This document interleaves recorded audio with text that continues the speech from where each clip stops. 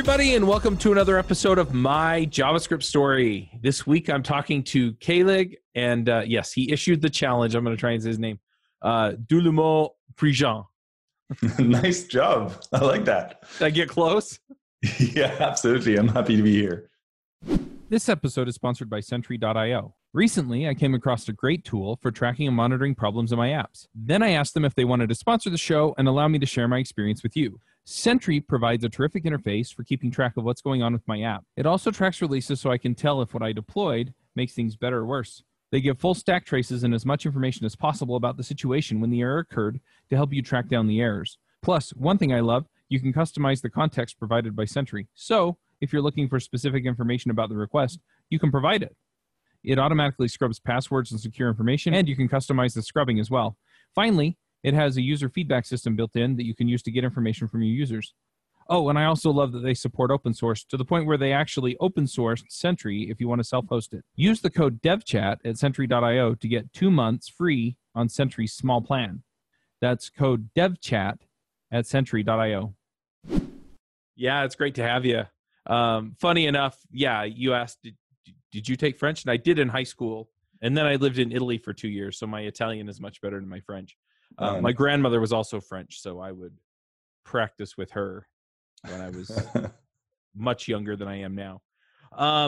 But yeah, so we had you on episode 397 of JavaScript Jabber. We talked about design systems. I actually missed it, which made me sad. Yeah, I was bummed, but that was all right.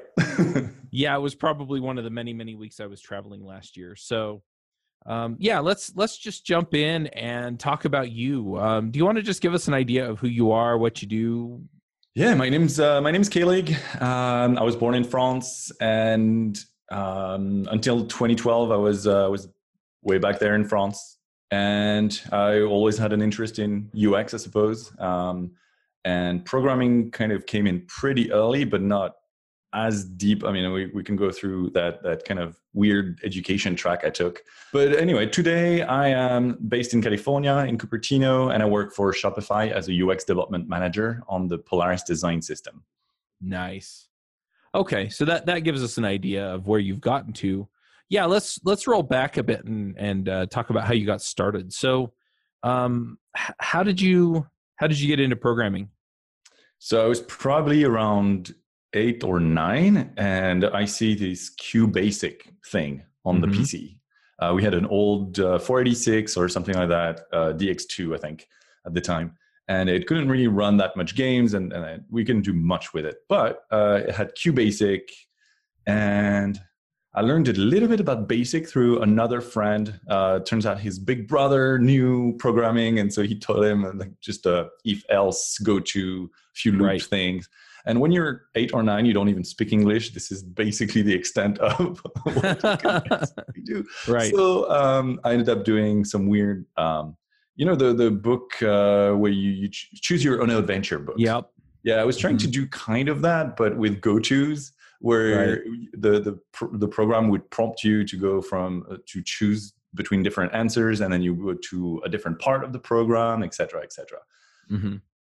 Nothing very advanced at this point, but it got me a little bit into programming, and I was really into computers, just building computers, that sort of stuff. Later on, I discovered HTML, CSS through Microsoft Publisher, of all places. Oh, man. You could export your Publisher document to HTML. And so I ended up, instead of using your good old PowerPoint or Publisher format to do a work assignment at school, I did it. I exported to HTML, burnt it on a CD-ROM with an autoexec.bat or something like that.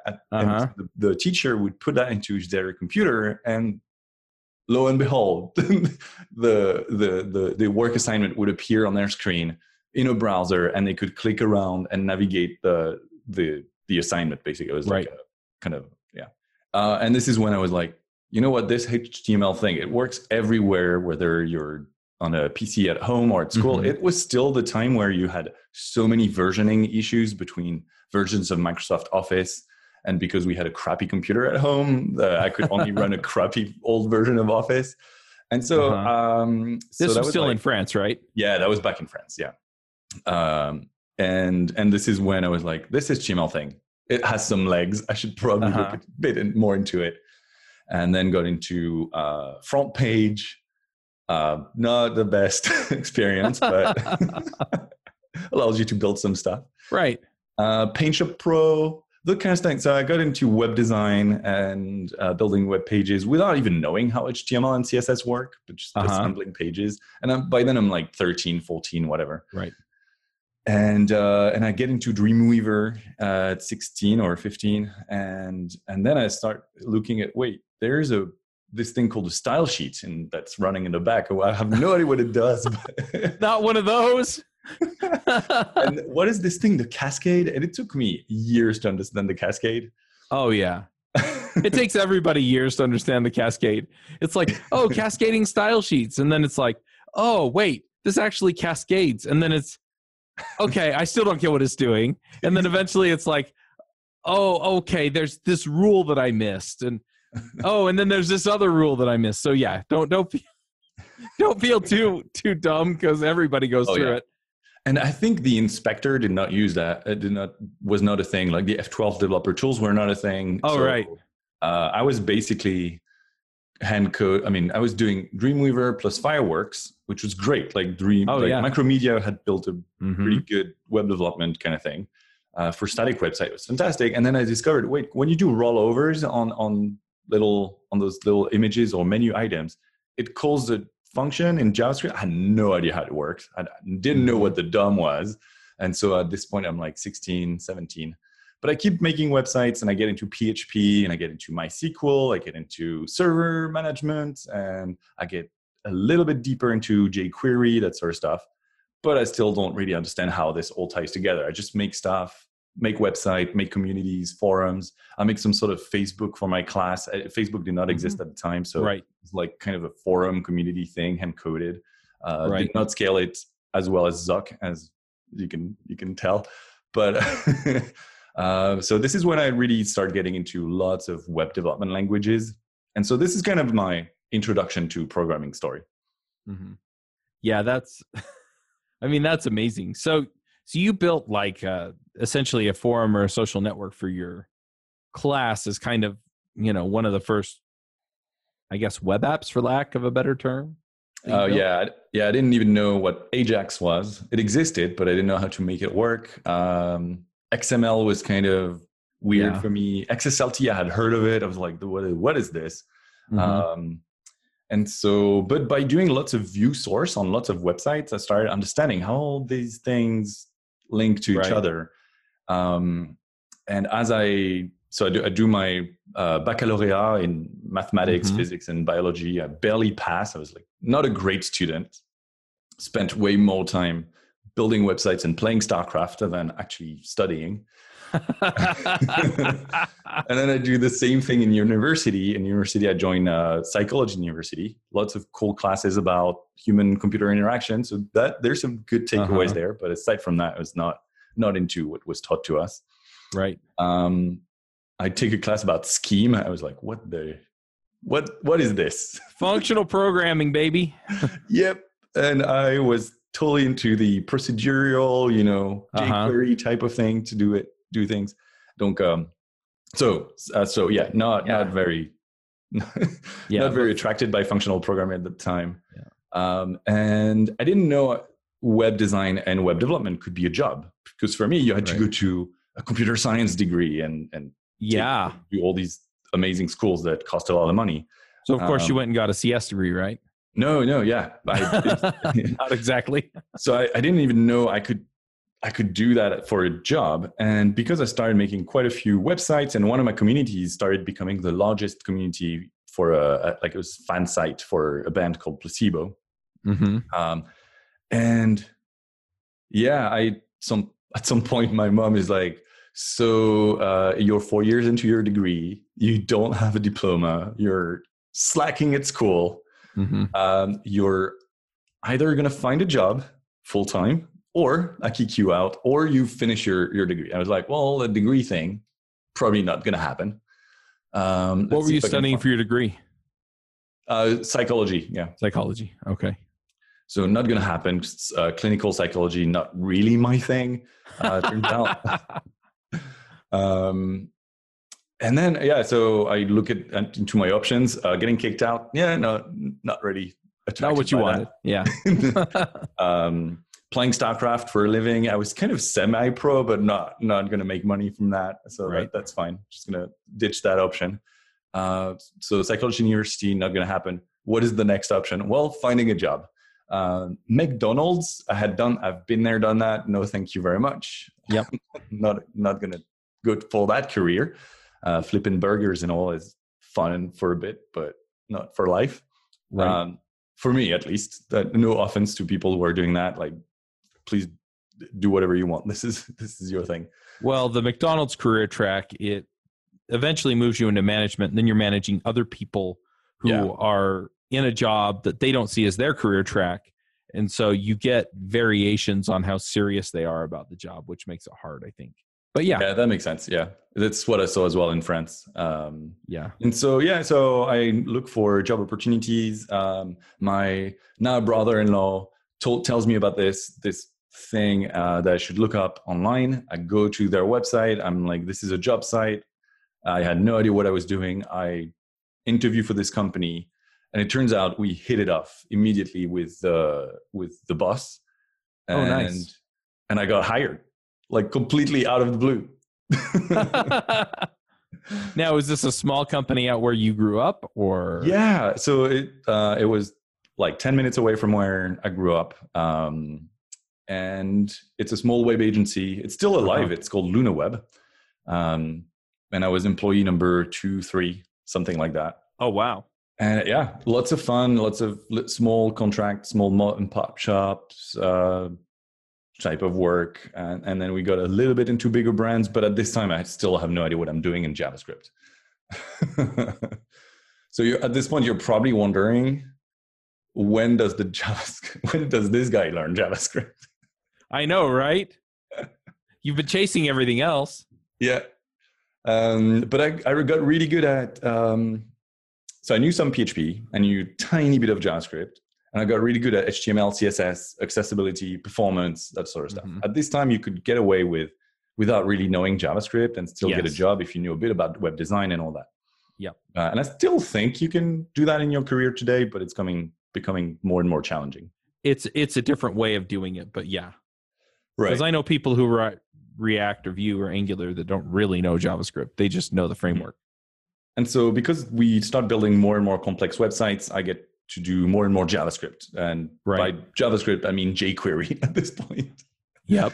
But in jQuery, you get accustomed to how to play with the DOM and how to mutate the DOM and all these things, which are good enough, like for making mom and pop websites, or even most brands were using jQuery at the time. So why not? But I don't become a big JavaScript expert at this point at all. And after 5 years at this company, I'm like, I want to speak English in my day-to-day. This is ridiculous. We're writing in French into our English code. Because, I mean, programming languages are in English. Yeah, they are. I mean, most of them at least, that I know of.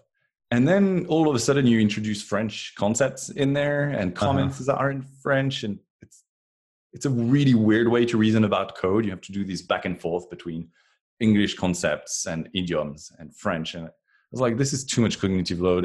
And France is not really where the UX community is shining at this time. The US and France are the US and the UK are way more advanced than France at this point in terms of the UX craft. Right. Hey folks, this is Charles Max Wood, and I just launched my book, The Max Coder's Guide to Finding Your Dream Developer Job. It's up on Amazon. We self-published it. I would love your support. If you want to go check it out, you can find it there, The Max Coder's Guide to Finding Your Dream Developer Job. Have a good one. Max out.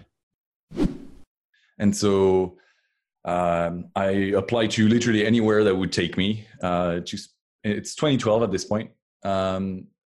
And I send CVs everywhere that would take me. I don't care. I just want to speak English.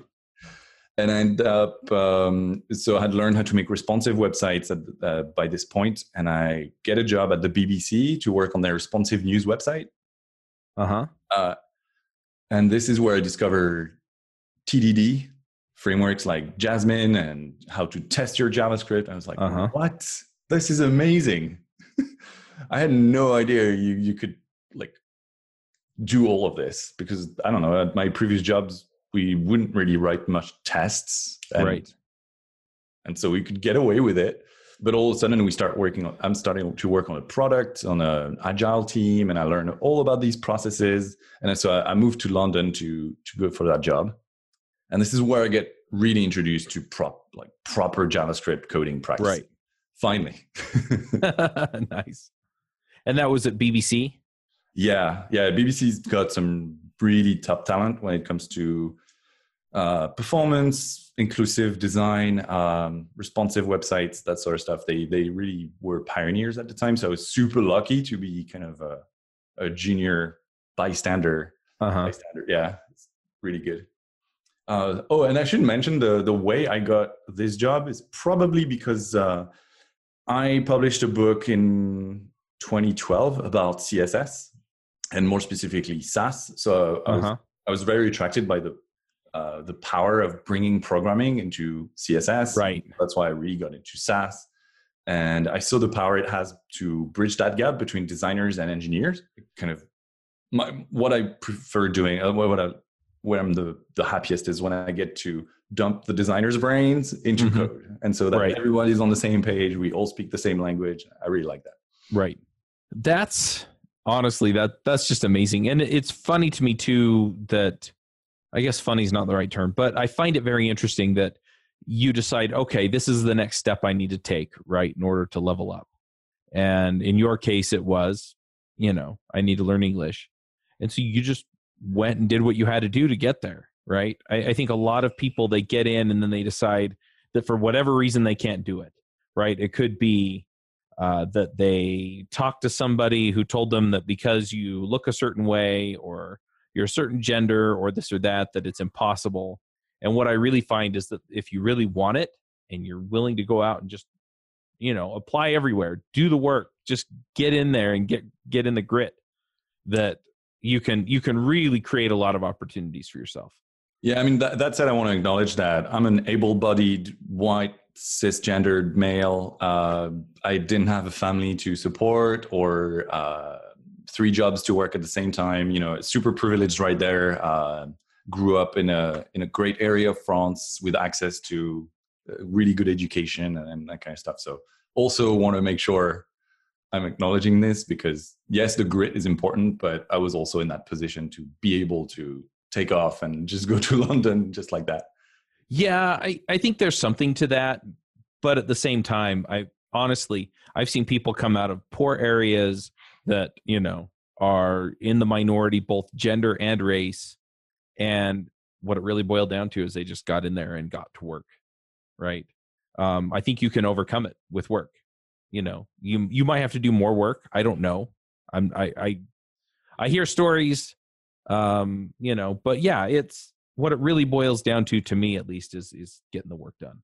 And I just find it inspiring that it's like, hey, look, this is what I want, and you go and apply. And honestly, given your level of experience, I mean, they had some reason to take you seriously. You'd written a book and things like that. But yeah, at the end of the day, I mean, you're a guy from France that, you're going there really to learn English, right? So you don't even speak English well.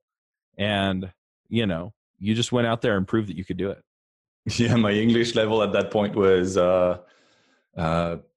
was, I could understand what the most sentences meant, but it was kind of tough in the first, I remember the first stand-ups at the BBC with people with various accents that I have never heard at this point.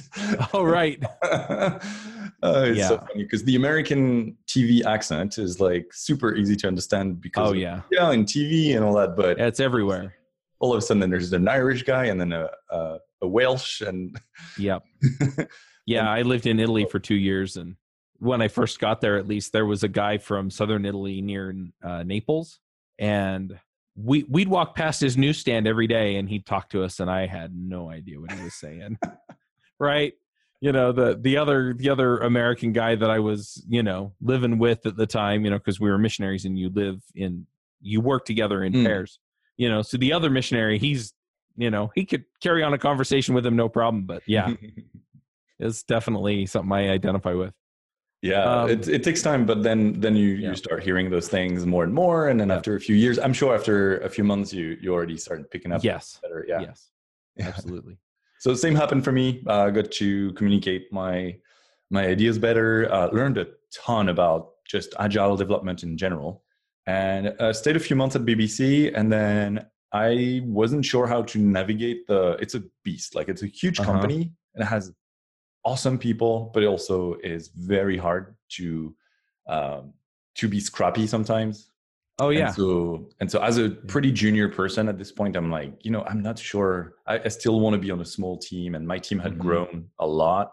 And so I move on to a startup, which was, I'm not sure I should say that on air, but it was kind of chaotic at this point. Lots of drama, lots of weird technical choices. Between the time I had signed my contract and the time I joined, it was like the strategy has changed. Oh, wow.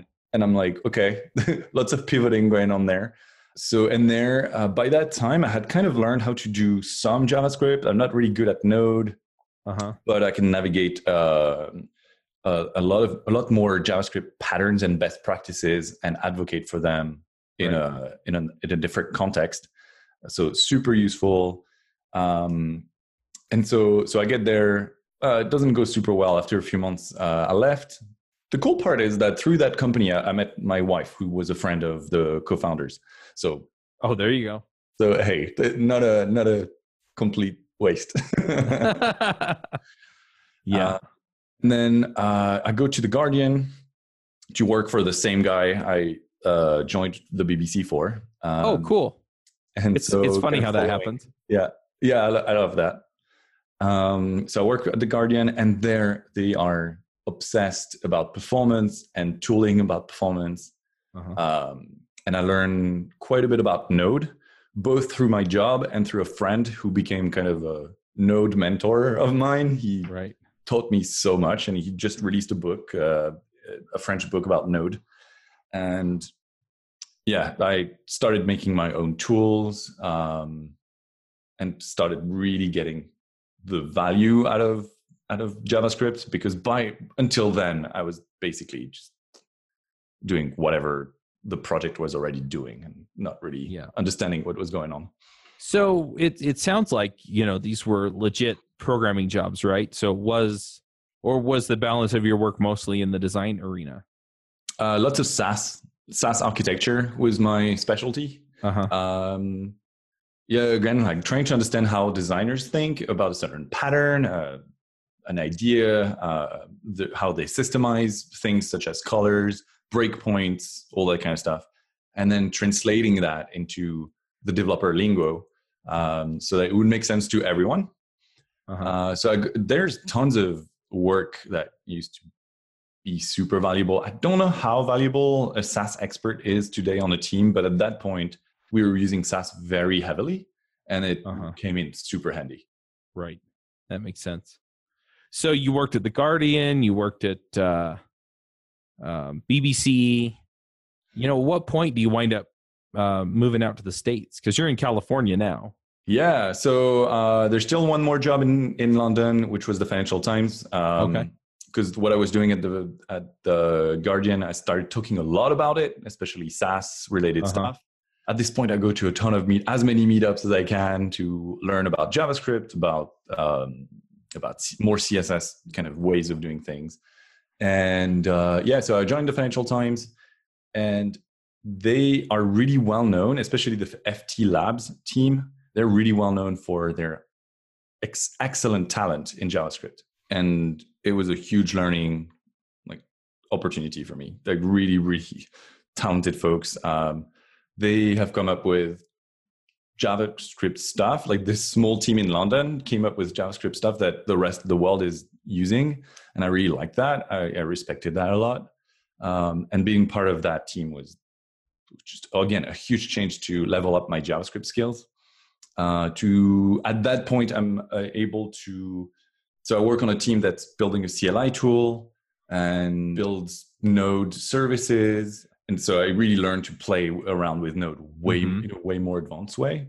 Right. And I'm still dabbling. At this point, I don't have a computer sciencey way of approaching things. I don't even know what functional programming is at this point. But it's a lot of fun. So by that point, it's like 3 years in London. Right. And my wife decides to move to the US to work for Apple in California. And I have to leave the Financial Times, very sad about that. And I joined Salesforce. And at Salesforce, this is where I meet. You probably know him because I think you've interviewed him, Brian Lonsdorf. Yeah, I'm pretty sure that we've had him on at least some of the shows. Yep, we had him on a few months before you. Yeah. So this is where my mind gets blown because I was working next to him on a daily basis and he's this functional JavaScript guru. Right. And he comes up with patterns I've never heard before that it's really hard to get my head around, but by him being very patient and explaining to me how those things work, how those concepts tie to each other and why it's beneficial, I started getting into functional programming, learn the concept of side effects, and learn all these kind of things that I had no idea about, like really. And so mind completely blown. I couldn't explain to someone what a monad or comonad or a functor is. Actually, functor I could probably explain, but this is next level shit. And so yeah.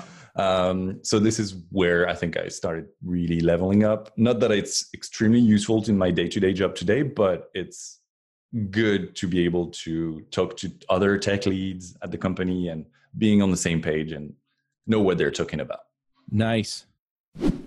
Are you freelancing or moonlighting? Or maybe you've thought about going out on your own? Every week, we have a group of developers at various stages of the freelancing journey on the Freelancer Show to talk about becoming better at freelancing. We also bring in experts to talk about marketing, SEO, and delivering high quality to clients. So if you're interested in going freelance or you are freelance, check it out at freelancershow.com. So now you're at Shopify and you're the UX or a UX development manager at Shopify. So what does that include? So UX development at Shopify is a craft that emerged about a year and a half ago, where we had front-end developers, but we noticed a tendency, a trend in web development where there's people who are really going to be into the Webpack side of things and GraphQL maybe, and more infrastructure, backend, JavaScript stuff. With more of an engineering mindset. And then there's people who are closer to the experience itself, so more on the front of the front end. And so we call that UX development for the front of the front end and web development for the back of the front end. I gotcha. So what I do today is that I lead a team of what we're called is the tooling team of Polaris, which is our design system. And what we do is that we run our shipping pipeline, development contribution infrastructure, make sure things run. And we apply DevOps principles to our design system, our component library. We're a small team of 4 folks out of a bigger team of about 20, 25 folks.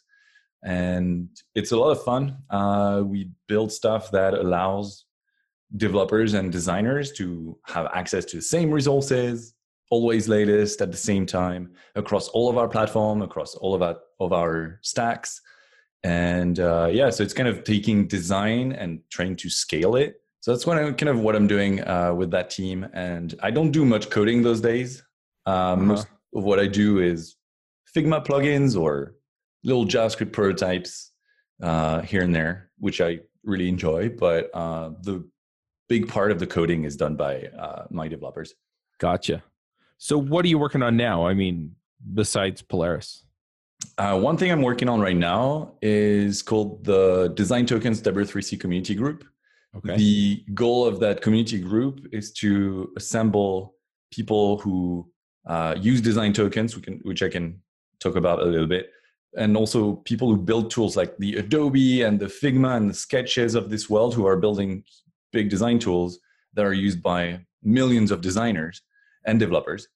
How do we get a foundational schema or language that can scale design, such as colors, fonts, all your styles, and make them available both in production and to your design tools? Right.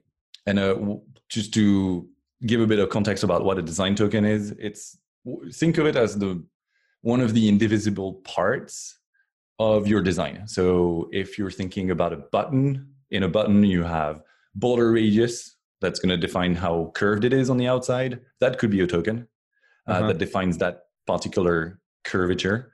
What about the background of the actions in your app? What about the size of the text? What about the color of the text? So if you break down each element into its smallest parts, you have a design token, and then you can abstract them in a way that it is usable by any of the platforms that you have, any of the stacks that you have, and just allows you to scale design at this point. Nice. That sounds really cool. I'm super lucky to have my good friends Gina Ann and folks like Danny Banks from Amazon to work on that together. We just launched a call for editors that are going to be in charge of editing each module of the spec, and a little bit like the CSS spec, but for design tokens. And lots of really cool contributions from both the JavaScript community, the design community, the CSS community. Yeah, lots of lovely folks who are eager to help. Yeah, that sounds awesome. So when is the spec going to be released, do you think? That's a good question. I don't have an answer for that. Initially, I went into that project thinking, hey, we're going to probably wrap up like 1 or 2 modules in 6 months. It turns out when you create a W3C community group, there's a ton of material that you can read and get into. And I wanted to be pretty thorough on understanding how people build specs before, and how we're going to work before I even start the work. And so my role as a chair is to kind of find like, what is the cadence we're going to meet? What is expected from editors? What is expected from contributors? How we're going to achieve consensus on various things that are going to be discussed? How to make sure we have a representative, like diverse mass of folks who are going to be contributing to this, and not just people in the Western world, for example. Or people in San Francisco, which is an easy trap to fall in. Makes sense. Well, cool. If people want to get involved in that community, is there a good way to do it? W3.org/community/design tokens, or you can follow design tokens on Twitter and look it up. There's a bunch of links in there. And aside from that, I would love for people to talk about their use cases, how they scale design, how they use design tokens, or would see potentially design tokens be useful to them. And even if you just want to review and from time to time leave a comment, maybe just even a thumbs up on a comment somewhere in GitHub. We have a GitHub repository where everybody's discussing those ideas.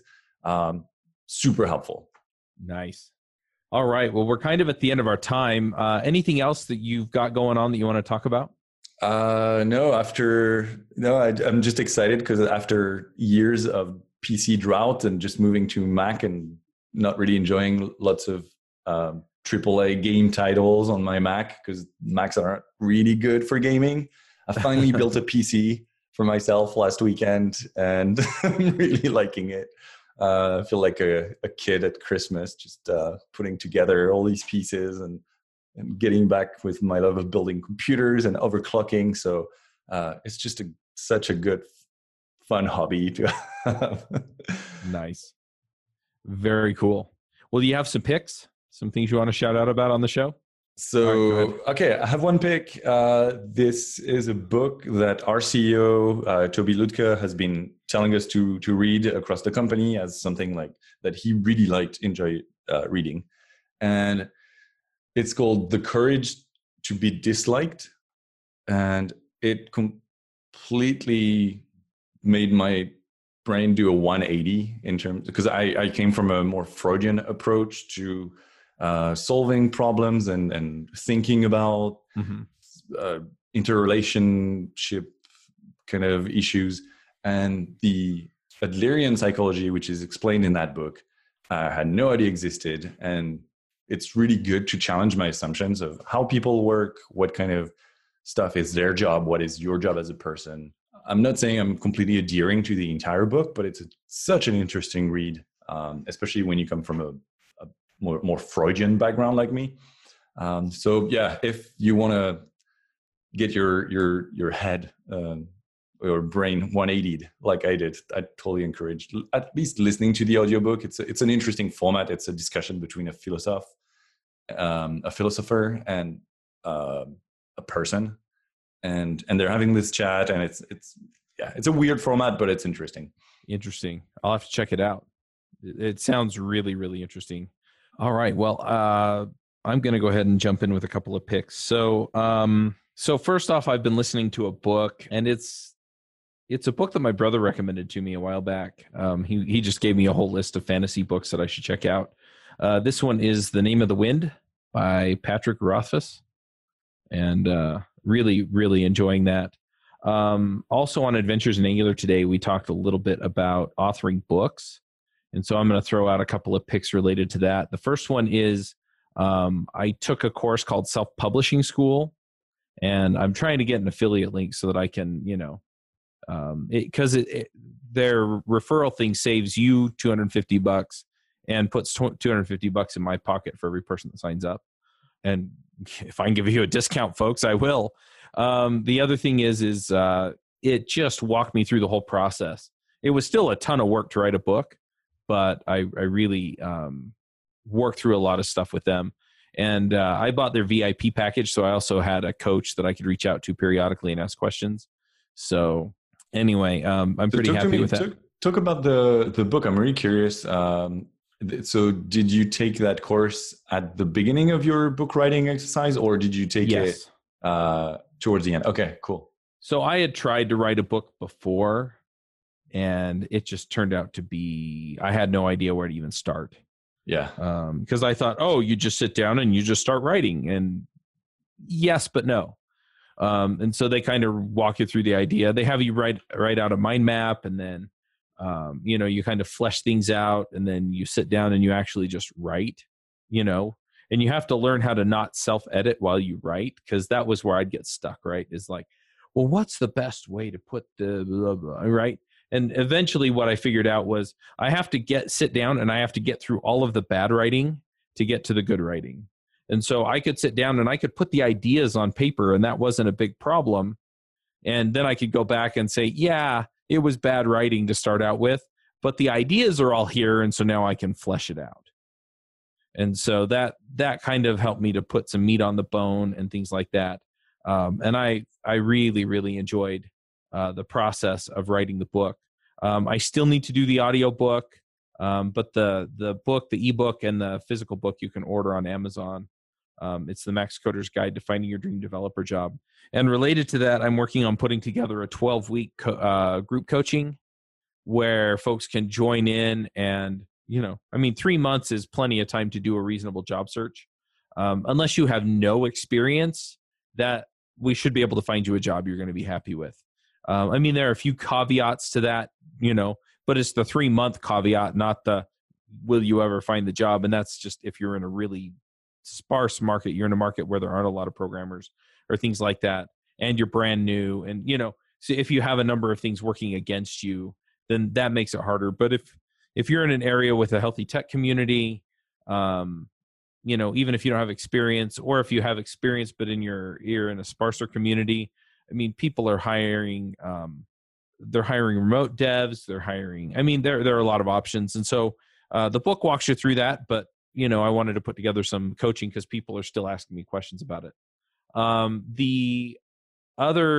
few other ones. I'm also going to do a group coaching on just how to stay current. I talk to a lot of people. We cover a lot of topics at devchat.tv. So how do you know what to cover, right? How do you know what to learn? How do you know?